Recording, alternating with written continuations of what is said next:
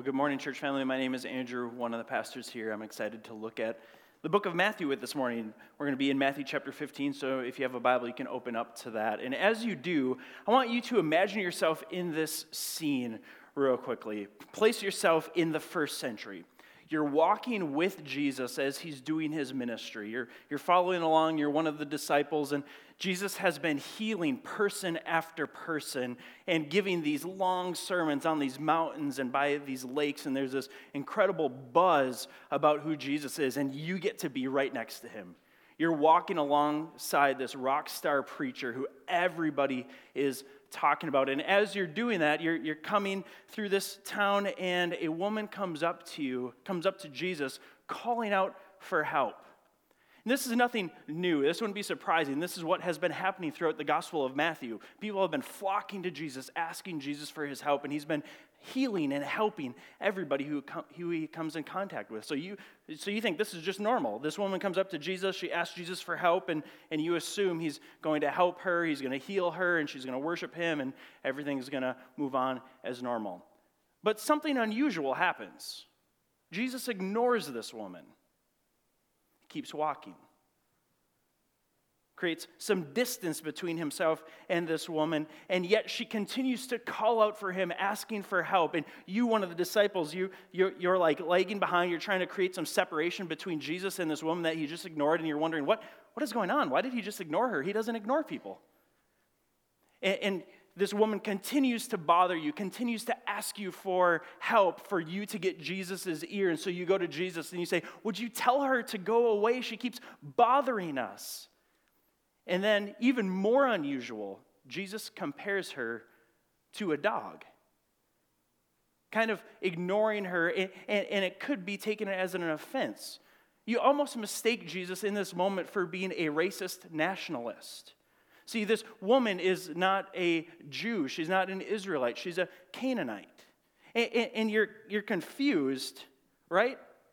The story that we have this morning it paints an unusual picture of Jesus at the outset. I mean, if we just read through this story and gloss through it, we would think our first image of Jesus is, does he not really care about people? We've seen him caring about people throughout the Gospel of Matthew, but why did he just ignore this woman? And then as she persisted, why did he compare her to a dog? Why is Jesus seeming to take on the characteristic of a racist nationalist here? Well, let me just clear the air. He's obviously not a racist nationalist. If he was, I sure hope we weren't sitting here worshiping him 2,000 years later. This story is going to set the stage for us to understand Jesus' great love, his radical acceptance of people who are different than him, and his radical way of expanding the kingdom to people that the average person normally wouldn't allow into their group of friends in their circle. And so this morning we're going to look at Matthew chapter 15, verse 21 through 39. So if you could stand as I read this passage. It's on page 821 in the Pew Bible. Turn your Bible on, open your Bible up. If you don't have your own Bible, use the Pew Bible and open up and get your eyes on God's Word. And if you don't own a Bible, please take that one with you. We would love for you to have a copy of God's Word. Reading from Matthew chapter 15, starting in verse 21. And Jesus went away from there and withdrew to the district of Tyre and Sidon. And behold, a Canaanite woman from the region came out and was crying, "Have mercy on me, O Lord, Son of David. My daughter is severely oppressed by a demon." But he did not answer her a word. And his disciples came and begged him, saying, "Send her away, for she is crying out after us." He answered, "I was sent only to the lost sheep of the house of Israel." But she came and she knelt before him, saying, "Lord, help me." And he answered, "It is not right to take the children's bread and to throw it to the dogs." And she said, "Yes, Lord, yet even the dogs eat the crumbs that fall from their master's table." Then Jesus answered her, "O woman, great is your faith. Be it done for you as you desire." And her daughter was healed instantly. And Jesus went on from there and walked beside the Sea of Galilee, and he went up on the mountain and sat down there. And great crowds came to him, bringing with them the lame, the blind, the crippled, the mute, and many others, and they put them at his feet, and he healed them. So that the crowd wondered when they saw the mute speaking, the crippled healthy, the lame walking, and the blind seeing, and they glorified the God of Israel. Then Jesus came to his disciples. Then Jesus called his disciples to him, and he said, I have compassion on the crowd because they have been with me now 3 days and have nothing to eat. And I am unwilling to send them away hungry, lest they faint on the way. And the disciples said to him, where are we to get enough bread in such a desolate place to feed so great a crowd? And Jesus said to them, how many loaves do you have? They said, 7, and a few small fish. And directing the crowd to sit down on the ground, he took the 7 loaves and the fish, and having given thanks, he broke them and gave them to the disciples. And the disciples gave them to the crowds. And they all ate and were satisfied, and they took up 7 baskets full of broken pieces left over. Those who ate were 4,000 men, besides women and children. And after sending away the crowds, he got into a boat and went to the region of Magadan. God, I pray that you would help us to understand Jesus more clearly this morning. I thank you for recording this interaction and this story for us, Lord. I pray that you would use it to glorify yourself, to help shape us for the good of those that we interact with, and for the advancement of your gospel. We pray these things in Jesus' precious and holy name. Amen. Amen. You can have a seat. Well, so there's the story this morning that at quick glance, at a glossary reading, it's hard to understand Jesus. And sometimes that's the tension with the Gospels as we read through it. It's kind of hard to understand what's going on and what do we get out of this. And like I said, this first section here, Jesus' interaction with the Canaanite woman, it almost makes Jesus look like a racist nationalist. And he's not, and we're going to talk about that this morning. And in fact, talk how he engages some of what is so common in our culture today. And we're going to mostly focus on verses 21 through 28 because 29 through 39 has some similar themes to what we've already covered in Matthew. So 29 through 31 is Jesus healing a bunch of people, a bunch of crowds. We've seen that over and over again in the book of Matthew. Verses 32 through 39 it's a second story of Jesus multiplying fish and loaves. He had just done that a couple chapters earlier, this time to a group of 5,000 men plus women and children with 5 loaves and 2 fish. Here he does it again to a group of 4,000 men plus women and children with, 7. And so these are 2 different stories, but a similar thing that Jesus is doing, showing his followers, showing the crowd, showing the people his power and his ability to multiply the little bit that we have for the good of his people. But I want to zero in on verses 21 through 28 this morning. And as we do, I think there's 3 important things happening in this text that we need to grasp this morning to better understand who Jesus is and how he works. Again, as we walk through the Gospel of Matthew, we're talking about discipleship. As a church, Park Community exists to be and make disciples. That's an apprentice or a follower of Jesus. The whole reason that we exist is to become more like Jesus together. And how do we become more like Jesus? What better way to become more like Jesus than understanding how Jesus lived his life, what he did, and then surrendering to him, bowing our knee to King Jesus and seeking to follow him. And so this morning we get this picture, this understanding of who Jesus is. And 3 things I want to pull out from this text. The first one in this story, verses 21 through 28, is we see Jesus is turning a small ethnocentric religion into a large multi-ethnic movement. Verses 21 through 28. And so we see Jesus walking through, he leaves the region that he was in. Verse 21 tells us that Jesus went away from there and he withdrew to the district of Tyre and Sidon. These are Gentile territories. So before this, Jesus had been in cities, he had been in regions that are controlled by the Jews. He's among the Jewish people, he's in the Jewish cities, he's protected by the Jewish culture and the people and the way of doing things. But here he steps out of their territory and he enters a Gentile city and community. Verse 22 tells us, behold, a Canaanite woman from that region came out and was crying to him. So again, he's in Gentile territory. A Canaanite is a Gentile. It is in this culture and context, it's a pagan person who has no fear of God. In fact, you can trace the Canaanites back to Genesis chapter 9, and you can follow them throughout the Old Testament. They're the group of people who are in the promised land in Joshua chapter 2 when God called his people to go in the promised land, in Joshua chapter 6 when they marched around the wall, in the city of Jericho and the walls fell down. The Canaanites were the ones who were filling that city. And so here Jesus is he's in this region surrounded by pagan, godless people who had shunned God, and God had actually said, these are accursed people. They don't honor me. They don't submit to me. They don't follow my ways. In fact, they work against me and my kingdom. And so Jesus is entering into their territory. And in this, really what we see as this story unfolds is that Jesus is taking this small ethnocentric religion and turning it into a large multi-ethnic movement. See, from the very beginning, God had created a people to glorify himself and to bear his good nature and name out on the world. The history of Israel, the Jews, God's people, is that God called Abram out of nowhere and he said, I will bless you and I will make your name great and you will be a blessing to the nations of the world. In Genesis chapter 12, verses 1 through 3, we see God giving Abraham this blessing. His name was Abram. God changed his name to Abraham and he said, through you I will be a blessing to the people of the world. And so God's intent all along in creating the Jews and creating the Israelites was for them to be a blessing to the nations of the world. But they, just like many of us, they had small-minded thinking. They wanted to keep God's glory for themselves.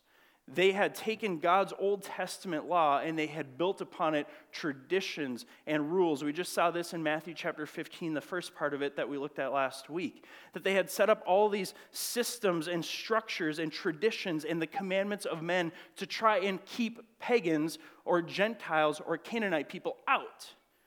So they kind of found this pride in their religion, in their nation, in their culture, in their way of doing things. In fact, it's known by people who study the first century that Jews often referred to Gentiles as dogs, as like street dogs. They were good for nothing because they didn't worship and honor Yahweh, the one true God.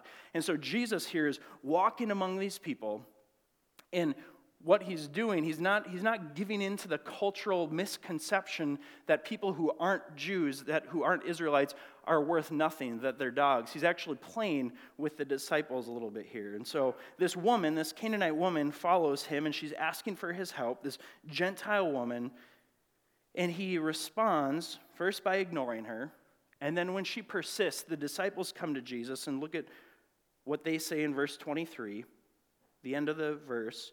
Send her away, for she is crying out after us. I mean, they're just living their lives in the normal way that the culture would. It's like we have all these different nationalities and races and religions, and they're all separate, and they don't get along well with one another. And that was true of Israel. It was true of all these surrounding nations. And the disciples are Jews who Jesus is calling to follow him. And so they're still living in their culture with all these assumptions, with all these judgments about other people. And so their intent is get rid of her. She's a nuisance. She's a Canaanite. Send her away. Jesus in verse 24. He doesn't confront them right away. It's interesting what he does. He kind of plays their game with them to reveal their idols and their hearts of stone. He says, I was sent only to the lost sheep of the house of Israel. So Jesus is saying, I don't have to heal her. She's a Gentile. She's a Canaanite. I, the Messiah, I was sent to the house of Israel, and this is true. Jesus' mission was to come and bring into order what God had set up with the Israelite people, with the Jews, that they would be a blessing to the nations. Jesus' mission was to the Jews, specifically. That was his first target, that I'm going to call the lost sheep of the house of Israel, the Jews who are looking for the Messiah, and those who have gone astray, those who have put tradition over true worship. I'm coming to call them back to repentance, to come and follow me, the Messiah, so that they would receive life, so that they would have a relationship with Yahweh. Jesus' main mission was to the Jews, but God's heart has always been for the nations of the world, to be blessed by the Jews and included in his family through Jesus, the Messiah. So Jesus is on the scene here now, and he's beginning to bring this thing to fruition. This promise that God had given them in Genesis chapter 12, that through you, through this nation, the the world will be blessed. And Jesus is here bringing this to fruition, but he's saying, I was sent first to the lost sheep of the house of Israel. And this is why in the Gospels, oftentimes Jesus tells people who he does a miracle with not to go and tell people. It's kind of this small beginning, this humble beginning. He's like, as he's already said in Matthew, it's like yeast in the dough. His kingdom, his rule, his reign, his authority, his messiahship is being worked out kind of in the corners of society, in the cast outs of society. And so his kingdom is growing, but it's growing, it's an upside down kingdom, not a top down kingdom.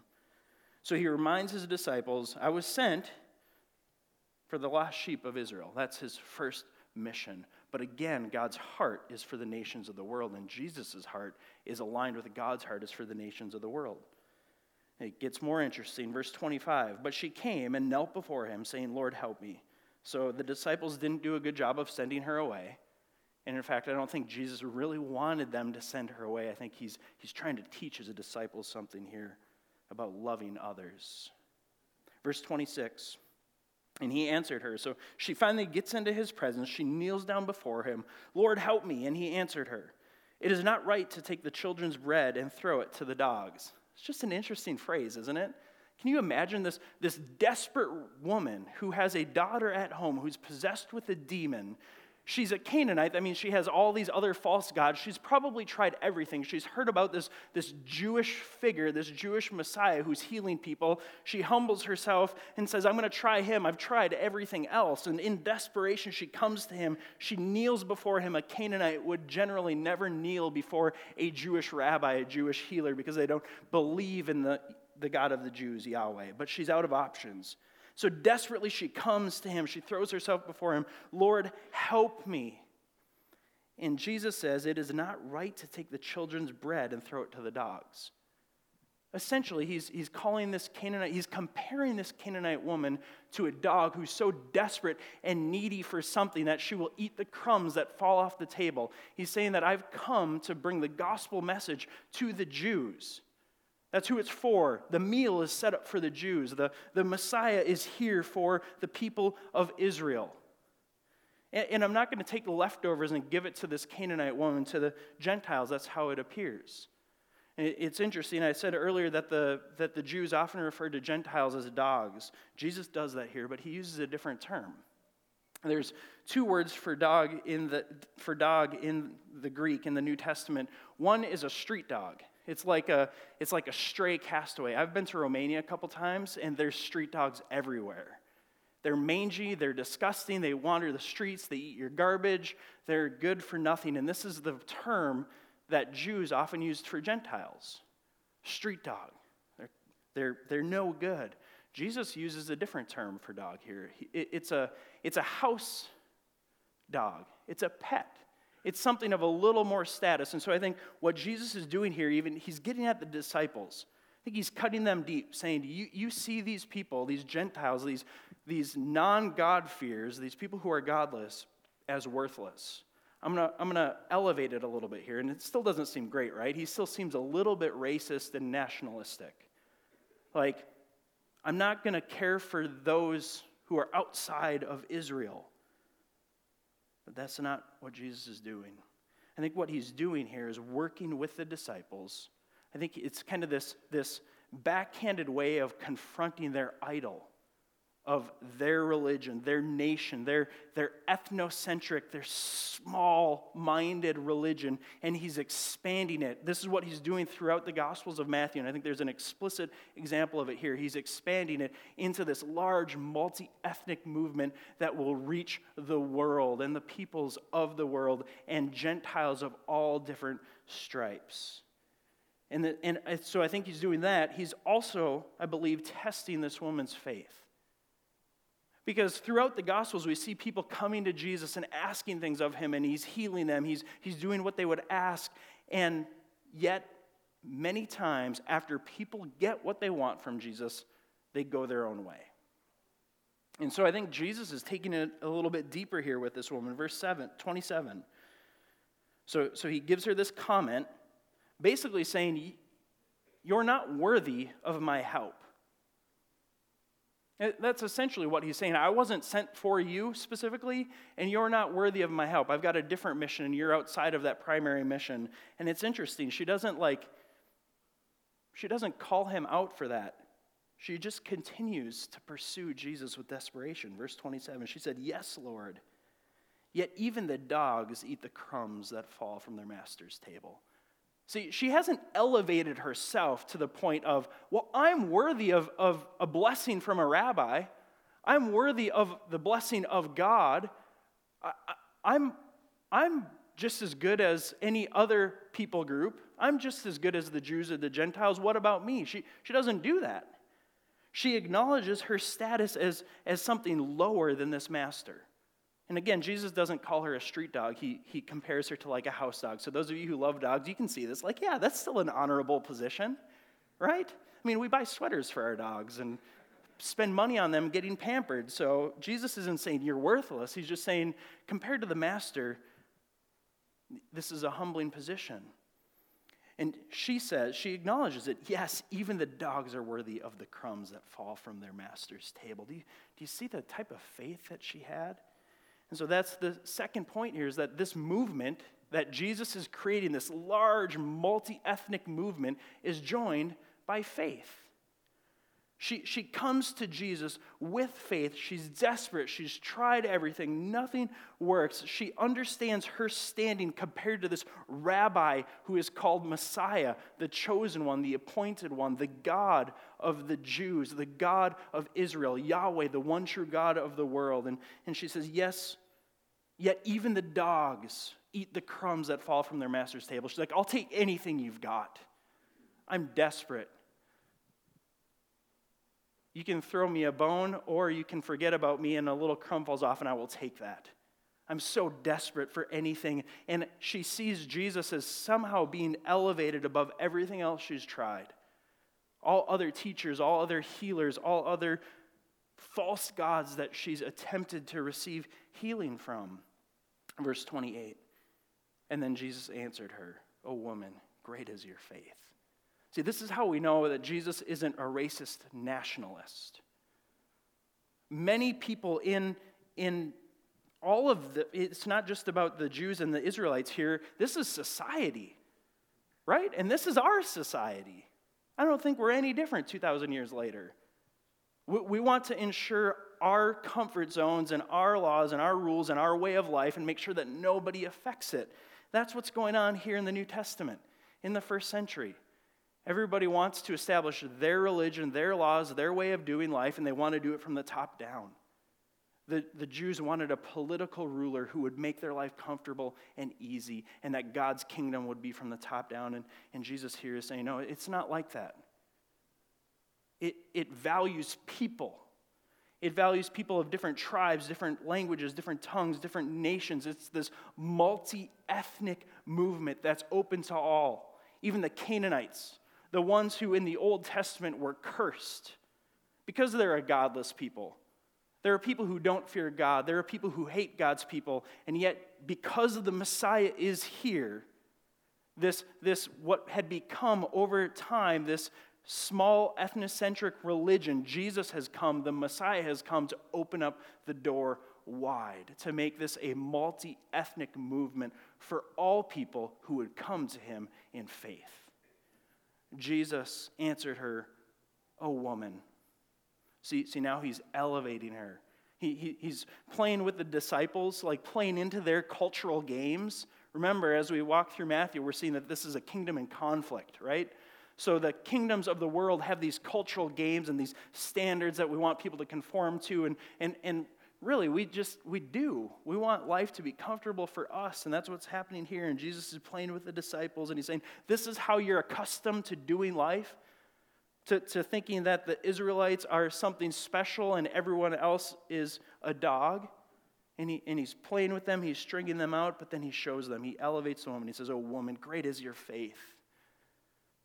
You're welcome in this family. You're welcome in this tribe. You can join this movement because you have faith." This is a reminder to us, church, that the movement of Jesus is joined by faith. It's not joined by ethnicity. You can't inherit the kingdom of God, the law of God on your hearts, by your ethnic background. You can't join Jesus' movement by family tradition. It's not gained by the passing down of religious rites and rules and rituals. Now, we should pass down our faith to the next generation. But this is a good reminder to all of us that we can't ensure that our children are saved by bringing them to church, by having them dedicated, by encouraging them to be baptized, by taking communion, by singing the right songs in the right ways, by going to church on the right days, by our religious traditions. That does not work. The kingdom of God, the movement that Jesus is setting up, is joined by faith.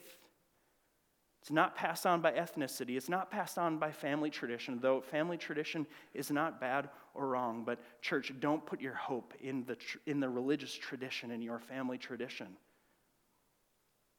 It's not passed on by religious adherence or works. I mean, how often do people in our culture think that faith is actually passed on? But I know so many people who grew up in churches, and I've had this conversation over and over again with people in our community who we have spiritual conversations. And they're like, oh yeah, I believe in God. I'm like, great, tell me about that. Well, I went to church as a kid. I was baptized, and then I got confirmed, and then I stopped going. But yeah, I believe in God. That's how I was raised. In fact, I was doing premarital counseling with a couple once, and I just asked them where they would put themselves on the spectrum of Christianity. Like, are you a convinced Christian reading God's word, wanting to follow him? Or did you grow up with it, and so you claim to be a Christian just because you grew up with it? Or there were a couple other, I had like a little chart, and they placed themselves on inherited faith. Like, yeah, my parents did this, and they raised me to do it, so therefore I associate myself with that, but I have no practice of following Jesus myself. And this is so common in our culture and often in our churches where we think we kind of assume a relationship with God because we inherited it from somebody else. Or because I was working at Caribou, this was years ago, and one of my coworkers, we were having a conversation about faith, and I asked her if she had any faith. She said, yeah, I'm a Christian. I said, that's amazing. So am I. What makes you a Christian? She said, well, it says in God we trust on our money. I'm American. I'm a Christian. Not even a lie. This is her thought process. And this is many people in our communities, in our neighborhoods. And they're confused, and Jesus would come after them, and he would remind us not to assume that they're okay just because they've grown up in a Christian nation, but he would remind us to come after them with the gospel, to pursue them, and to invite them into this movement, which is joined by faith, not by being born into a certain family or into a certain culture or into a certain nation or into a certain religious practice. And Jesus' heart is for people. He's welcoming her in. Oh, woman, great is your faith. This movement, this international, multi-ethnic, bottom-up, serving others movement is joined by faith and faith alone. This text shows us that this faith must become personal and genuine. That's the third thing I want to notice here, is that genuine faith, genuine and personal faith, it consists of four things in this text. There's many more things throughout Scripture, but I think there's four things specifically in this text that clue us into what genuine personal faith looks like. Genuine personal faith consists of appealing to Jesus' mercy, to acknowledging Jesus' nature, to persisting in your relationship with Jesus, and to his reward. Let's look at that quickly. Genuine personal faith consists of appealing to Jesus' mercy. Look at verse 22. And behold, a Canaanite woman from the region came out crying, "Have mercy on me. Have mercy on me." Mercy is not getting what you deserve. Mercy is strength kept under control for the good of someone else. She's acknowledging that Jesus, this rabbi, this one who people are questioning if he's the Messiah, she's acknowledging that there's a unique power to him that requires her to, as it says in verse 25, to kneel down before him. Have mercy, O teacher, O great one. O one who can work wonders, one who can do miracles, have mercy on me. She appealed to Jesus' mercy, not to her own merit, not to her own worth, not to her ethnicity or her religious upbringing or her religious tradition. See that? She acknowledges, yet even the dogs, even me, even a Canaanite cast-off woman, but she's coming to Jesus, appealing to his mercy.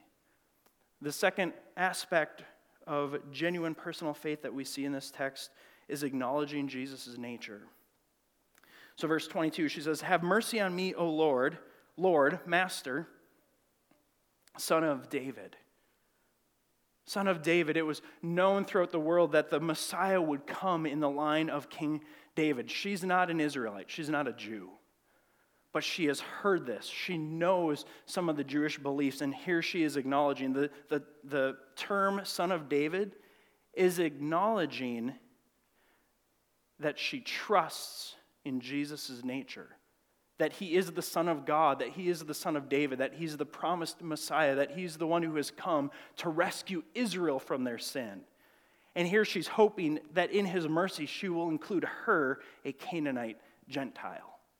She appeals to Jesus' mercy, not her own worth, not her own merit. She acknowledges Jesus' nature. You are the Son of God. You are the Son of David. You are the Son of man. You are the appointed Messiah. She acknowledges that he's the master. In verse 27, yet even the dogs eat the crumbs that fall from their master's table. She's elevating him. She's acknowledging who he is. The third characteristic of faith here is persistence. She just won't give up because she's convinced of who Jesus is, that he has something to offer her that nobody else in the world can. No political ruler, no government official, no other religious healer, no self-help methods. She's convinced. Have mercy on me, O Lord. I know who you are. I believe who you are. She has this growing personal and genuine faith, and she persists at the feet of Jesus, begging and asking him to help because he is the one true helper. And then the fourth characteristic of a genuine personal faith here is a reward. Her daughter was instantly healed. And then verse 29 through 31, we see more healings come. And then verse 32 through 39, we see Jesus multiplying the fish and the loaves to feed the people. There's a reward for personal and genuine faith. Now, we don't always see the reward in the way that she did. And there's not always physical healing in this life. Oh, how I wish there was, church. I know so many of you are suffering through things and working through things, and you're praying and you're asking and you're pleading with God to do a miraculous work of healing, and sometimes he does and other times he doesn't. We see him doing that here, that the reward of her faith was that her daughter, who was possessed by a demon, was healed. I don't know why we don't always see that. I don't. I wish I did. I wish I had an answer for you. But continue, church, to persist in faith and keep in mind that you have received a reward, an eternal inheritance in the gospel. I think there's a unique reason why Jesus did so many healings here in the Gospels. And I don't know exactly, again, why we don't see that here now today. But we do know that as the New Testament presses on, that all of these promises come. That though we're afflicted, though we go through trials, though we will die and suffer in this life, there is an eternal reward for us to look forward to. The disciples who are following him here, many of them martyred. Affliction to the point of death. So here Jesus heals this Canaanite woman. I think it's to show the disciples, this is who I am. This is the nature of my kingdom. It's open and welcoming to all people who would come to me in faith. And so Jesus heals her. And church, regardless of what you're going through this morning, a characteristic of genuine personal faith is to remember the reward, the eternal reward. There is no promise that you will be healed in this lifetime, but there is a Christ who we ought to come to and appeal to his mercy, acknowledge acknowledge his nature, persist, and then hope in the reward that he's calling us home to. With this idea of genuine and personal faith being shown to us in this passage, I want to just close down the sermon this morning by asking a few self-assessment questions. Each one of us, ask these questions of yourself. Are you appealing to Jesus' mercy, or are you trusting your own merit? Church, so often we get trapped in this, thinking that, well, God will heal me, or he will help me, or he will accept me based off of my own merit, my own ability to clean myself up and to approach him. I mean, man, even as we gather on Sundays, I know some of you come here, and I know that you do this because I do this, and we're like each other. You come here and you think, I've got to improve my spiritual life to experience God in worship. No, church. Come, gather, go, and scatter, appealing to his mercy, not your merit. This text reminds us that we are like dogs begging for crumbs to fall off the table. By the way, the majority of us are Gentiles, similar to this Canaanite woman. It's by God's mercy that we're here, that we have this book, that we have these glorious songs that we're able to worship, that we're able to take communion. It's by his mercy. And so, church, are you appealing to Jesus' mercy, or are you trusting your own merit? Second question to ask yourself this morning, are you acknowledging Jesus' nature, or are you trying to improve your own? And so often in this life, we get wrapped up into like doing self-assessment things and strength finders or Myers-Briggs or Enneagram, and learning all these things about us and trying to understand ourselves so that we can improve ourselves and our standing with the world. And there's nothing wrong with those. I really enjoy those assessments, actually. But so often, and I just see this rampant in our culture, that we are so fixated on trying to improve ourselves. Improve our nature and our nurture. I want to understand my nurture, what happened to me as a kid and in my formative years, and how it shapes me here and now, and I want to change it and fix it. I want to understand how I'm wired and how I'm made so that I can navigate this life. And we get trapped in that thinking, and I want to just ask us, church, this morning to assess. Are we trying to fix ourselves and improve our own natures, or are we acknowledging Jesus' nature? He's the Son of God. He's the Son of Man. He is the one true man who lived the life that we can't live and died the death that we deserve so that we could receive a new nature in him. Amen? Not try to fix up this old broken nature, but receive a new nature, a heart transplant. A heart that was made of stone is replaced with a heart of flesh. And so, church, I implore you this morning, ask the question, but I implore you to just acknowledge Jesus' nature. Get out of your own nature, your own head, your own heart, assessing who you are, and just fall down at the feet of Jesus, appealing to his mercy, acknowledging his nature. And then lastly, third question, are you persistently pursuing Jesus or passively waiting for help? I love how the woman here just persists. I mean, if the Messiah, if this rock star preacher, Jewish rabbi who everyone is flocking to ignores you, and then if he compares you to a dog, you're probably going to go away. She doesn't. She's convinced that he has something to offer, that he will offer it to her if she continues to persist. I think far too often we just kind of go through life passively waiting for God to intervene. And so the question for you this morning as you self-assess is, are you kind of just passively waiting for God to intervene in your life and to lead you? Or are you passionately pursuing him with persistence? That's the question. Also, I implore you to do that. Look at this example here. Run to Jesus, follow Jesus, cry out to Jesus with whatever your need is, whatever is on your heart. He's there for you. We have an opportunity to persistently pursue Jesus this morning. I mean, you need to do this in your own life, in your own spheres of influence as we scatter, pursue Jesus with passion. But every week when we gather at Park Community Church, we want to create rhythms of persistently and passionately pursuing Jesus. That's why we sing songs about Jesus. That's why we open up his word and talk about Jesus. And it's why we take communion every week.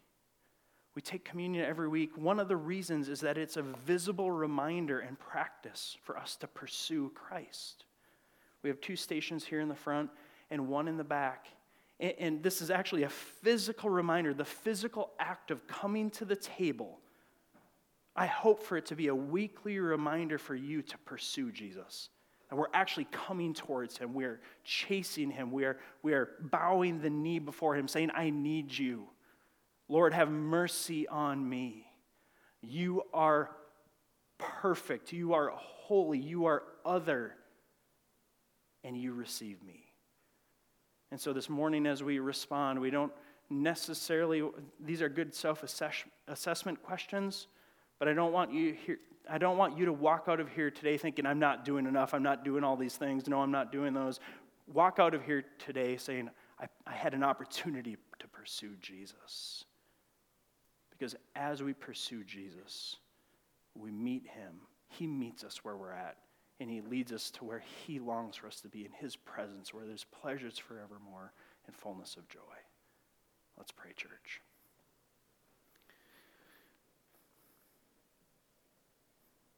Jesus, I appeal to your mercy right now. This room is full of people who are indebted to you. And so we appeal to your mercy, Lord. Kill our own pride and our propensity to trust our own merit. Jesus, we acknowledge your nature, that you are the Son of God, you are the Son of man, you are fully man, you are fully God. You lived the life that we can't, you died the death that we deserve, and you overcame sin and death in the grave in our place on our behalf. And God, may even the act of taking communion this morning and singing these songs be persistence. May we persist in pursuing you, and may you remind us of our eternal reward of righteousness. We pray these things in your name, Jesus. Amen.